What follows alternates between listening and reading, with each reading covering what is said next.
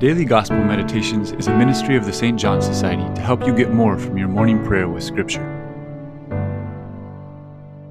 Today's Gospel comes right after the sending of the disciples on mission.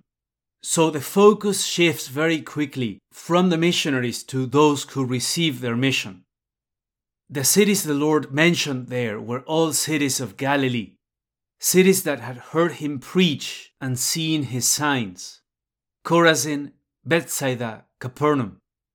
And he compared them strikingly to the pagan cities of Tyre and Sidon, saying that if those pagan towns had seen the kind of signs done in Galilee, they would have repented. Let me point out two things on Christ's harsh words toward these cities. First, in spite of the severity of the tone, it's reassuring to know that God, in his judgment, carefully factors in how many signs people had in their lives.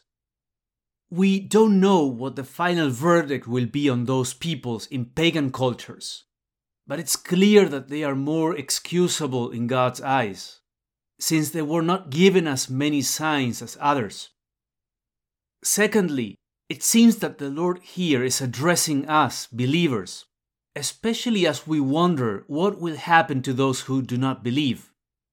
And his response seems to be something like this: let me take care of that. I want you to reflect on how well you have used the signs I have given you. Because if others had received so many graces and opportunities and good examples as you have, they would have converted long ago. The final phrase reminds us of a key strategy of Christ. He has decided to send his disciples as his representatives or legates. If you think of it, that shows his power in a deeper way than if he did everything directly by himself. If he can turn sinners into prophets, persecutors like Saul into apostles, then there is no limit to his power.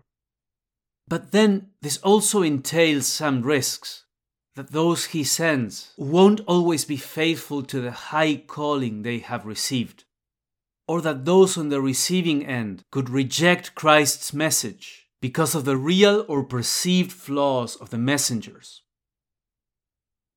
So, what are some of the signs and graces that God has given you in recent times?